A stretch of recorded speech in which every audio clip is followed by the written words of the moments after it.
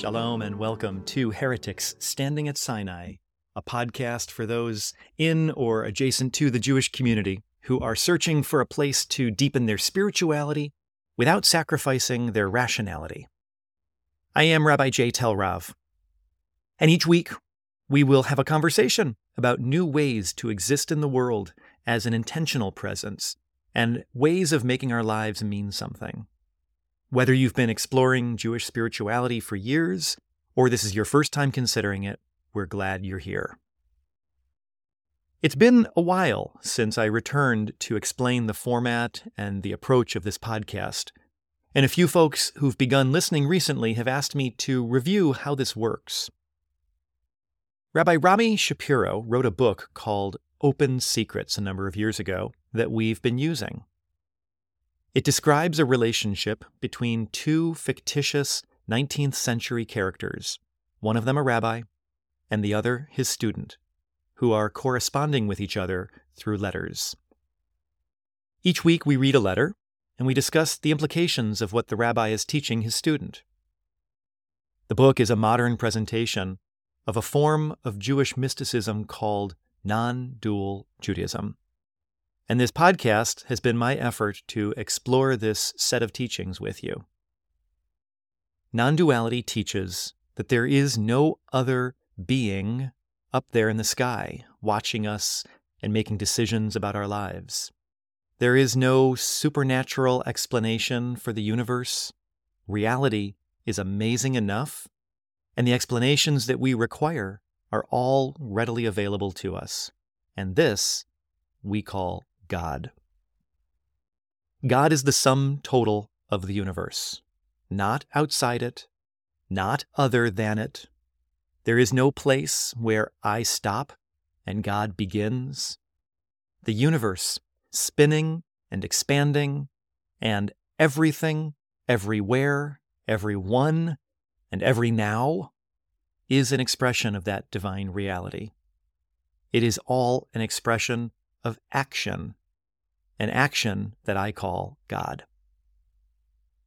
We've looked at what this idea would suggest about reality in our previous chapters, and this week, we're going to move on to the topic of Israel.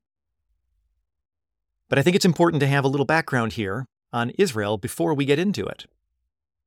Of course, the Jewish Bible teaches that God gave that specific strip of land to this one specific tribe of people at that one specific moment in history. And for all time, it is ours, even if we didn't have the ability to live there. For most of 2,000 years, the dream of returning to that land was expressed in our ritual moments, our prayer services, our poetry, and our art. It was attached to the messianic end of times, when God would decide that it was time and would take us back, known as the ingathering of the exiles. In the 1800s, as anti-Semitism was reaching a fever pitch through the pogroms of Eastern Europe, and as Theodor Herzl was witnessing the harsh limitations of emancipation, we began to host conversations about returning to the Promised Land, the mythical land of Zion, a place where Jews could govern themselves without being resident aliens.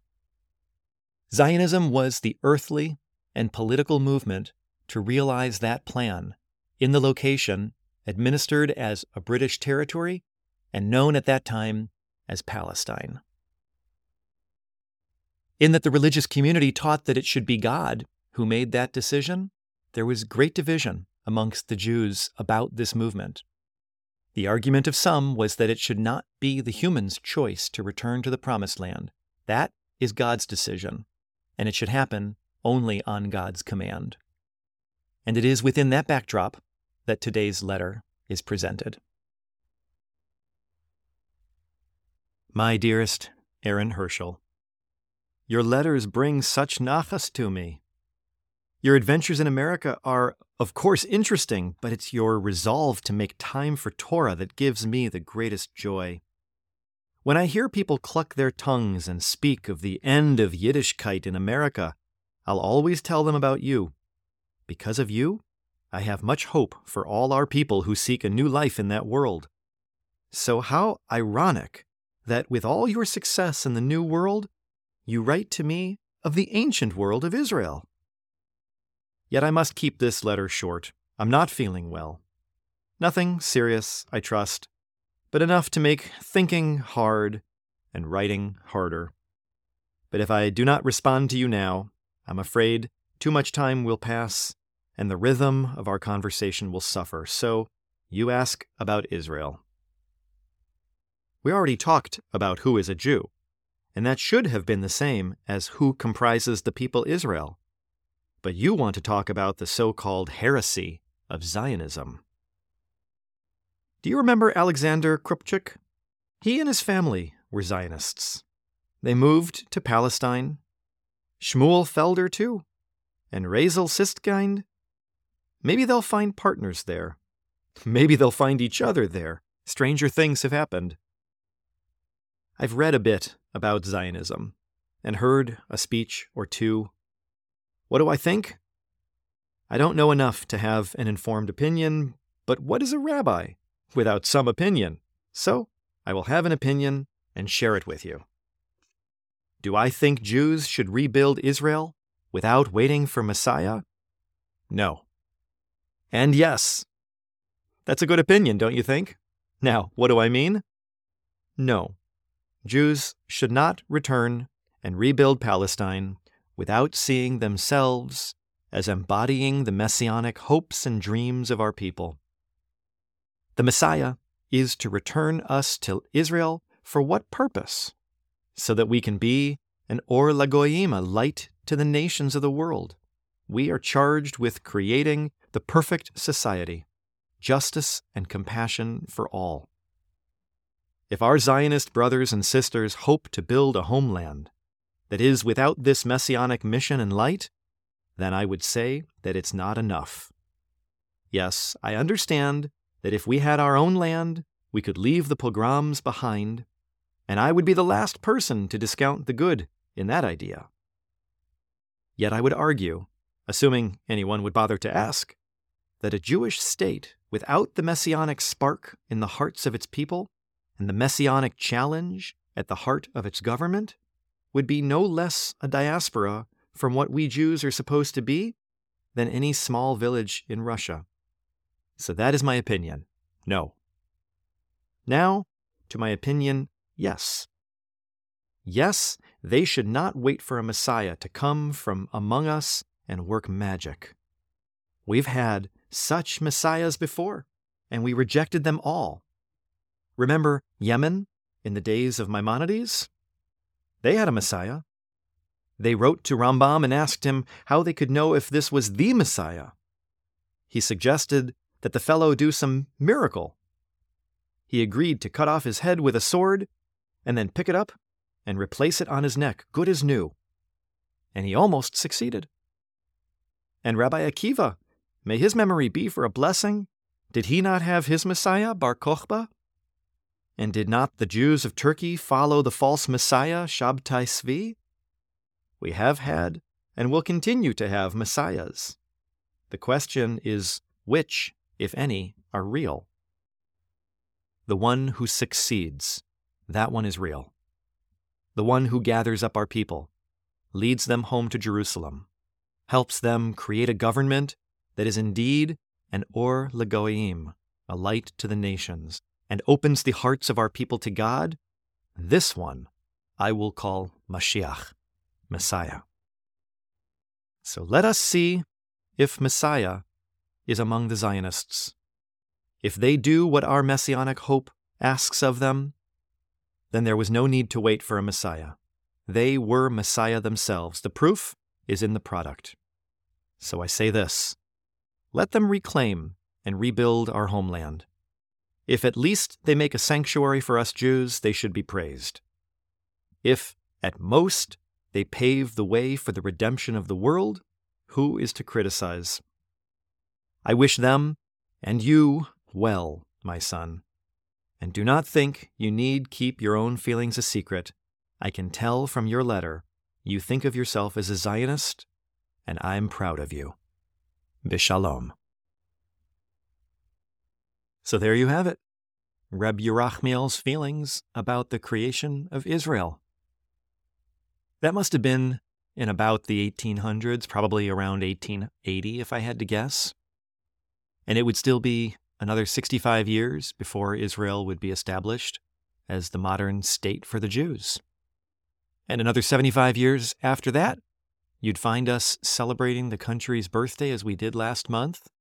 What an incredible journey this young country has already undertaken. It has seen a disproportionate number of patents and startups and Nobel Prize winners and makes us proud at every turn. The discussion, the debate, and the division, however, that Israel stimulates within my Jewish community is remarkable. How interesting that the idea of Israel is so central to the conversation of modern Judaism. We've made a place for ourselves and a name for ourselves here in America, and one might think that American Jews would forget about our brothers and sisters in Israel. And yet, Israel remains front and center in the news cycle almost constantly. The power that our community has leveraged in Washington has ensured that this tiny democracy can rely on the backing of the one superpower left in the world. But governing a country is never easy. Anti-Semitism has, of course, waxed and waned over the decades, but has never disappeared. The United Nations has never been a friendly place to the Jewish state. Israel's neighbors have waged constant struggle against the Zionist entity. And as an outgrowth of those defensively fought wars, we found ourselves the stewards of a great number of non-Jewish residents and territories that we now administer. There are so many facets and complexities to the dynamic of this country, and after living there for 3.5 years, what I learned about it was that I barely understand the surface. How much more so, then, for the Jewish community in America to think that we have the answer for Israel? I do know that I resonate very, very powerfully with the way Rabbi Shapiro articulates his position in the book. I too feel that the creation of a modern state of Israel that will simply sink to the behavioral norms of other modern nations feels like an empty success. Our Torah has guided our sense of right and wrong through core messages about treating the most vulnerable with care and compassion. If I had to distill all of Torah down to one sentence, it would be, care for the widow, the orphan, and the stranger, because you yourselves were strangers in a strange land. If that is the essence of Judaism as I think it is, how then can we rationalize the iron grip that Israel has placed around the neck of the Palestinians living in the contested territories? How can we say that we live by Torah when we're responsible for creating such human suffering? Lately, I've been trying on a new way of articulating my feelings on the matter. Let me try and share it with you. If Zion is the Jewish people's mythical land, almost a utopia, in it we recognize sufficient resources for all to live with dignity. Zion emphasizes the teaching that all humans are created in the divine image, and that, of course, will lead to the most holy forms of living. Like Reb Yerachmiel in the book, I believe that this is what Israel must be if we are to proudly look at ourselves in the national mirror. For us to simply point at other nations and say, but what about them? China, Russia, Iran, Turkey, Venezuela, the United States, they all have dramatic sins and human rights violations on their report card. And to simply say that Israel is a nation among nations and should be expected to behave no differently is, I think, an unreasonably low bar. I believe that we are capable of more, and I demand such in my support of Israel. In other words, I am a Zionist, but what I see in place today in the modern state of Israel is not Zion. Having said all that, I also think that we run the risk of another conundrum. On the one hand, I worry about Israel being a litmus test for loyalty in the Jewish community. I remember one time in Denver when a congregant came to my study and sat with me, saying that she had found my name on a list of rabbis who made up the Rabbinic Council of J Street, a pro-Israel, pro-peace lobby group. I confirmed that yes, I was on the Rabbinic Advisory Council, and she said that this broke her heart, and that as much as she liked me, she was going to need to take me off of her prayer list. She felt that I was a traitor to the state of Israel and the Jewish people because I supported the country in a different way than she did. We can't allow Israel to tear the Jewish people apart. But on the other hand, I worry that we also run the risk of turning our attention away from Israel too completely. At Temple Sinai, there's not a great hunger for or request to engage with matters of Israel. Our people are deeply focused on acts of social justice, learning, spirituality, all sorts of exercises here at home as their expressions of meaningful Judaism. But by and large, Israel doesn't play a huge role in that Jewish identity. It's said that Judaism stands on three things, like a three-legged stool: on God, on Torah, and on Israel. In other words, you can't remove any one of the three and still be a healthy Jewish community. You must cultivate a sense of spirituality and divinity, the God part, in order to sanctify you and lift you to your highest potential in life. You must emphasize learning, the wisdom of our people, in other words, Torah, and this will point you in the right direction for personal growth. And finally, you have to recognize that Israel, as an entity, represents your Judaism. Whether you like it or not, the world will judge us on how we administer that strip of land. And done so without God and Torah, we're at risk of descending into the idolatry of average, run-of-the-mill nationalism. And so, as I bring this exploration of Zionism to a close, I would make one pitch. At the same time as you cultivate your spiritual side and your intellectual side, don't forget nor neglect your national responsibilities. Whether you live there or not, you are a member of the people, Israel. That place is as much a reflection of you as it is ancient Jewish history. I'm really glad that you've spent this time with me this week. You may have noticed that I missed 2 weeks of episodes. And the truth is that I was having a hard time finding interviewees. If you're hearing this right now, it means that you've hung on and you still find this podcast engaging. It also means you would be a great voice to join me for a conversation. I promise I'll make it easy. I do hope you'll reach out and let me know you're interested. You can click below for a transcript of today's conversation, where you'll also find some links to other material. Each week, I leave you with something to think about for the upcoming episode. And next time, we're going to be discussing the idea of intermarriage. So, my question is, what's your reaction when you hear that word? What's your own experience with it? And what does it bring up for you? And finally, stay tuned for a big announcement on our next episode. I'm very excited about it. If you enjoyed this and you want to be notified of new episodes as they come out, you can click on the subscribe button and be sure to share the idea with others that you know are going to enjoy exploring spirituality in this way as well. And until next time, all you heretics out there, stand proud.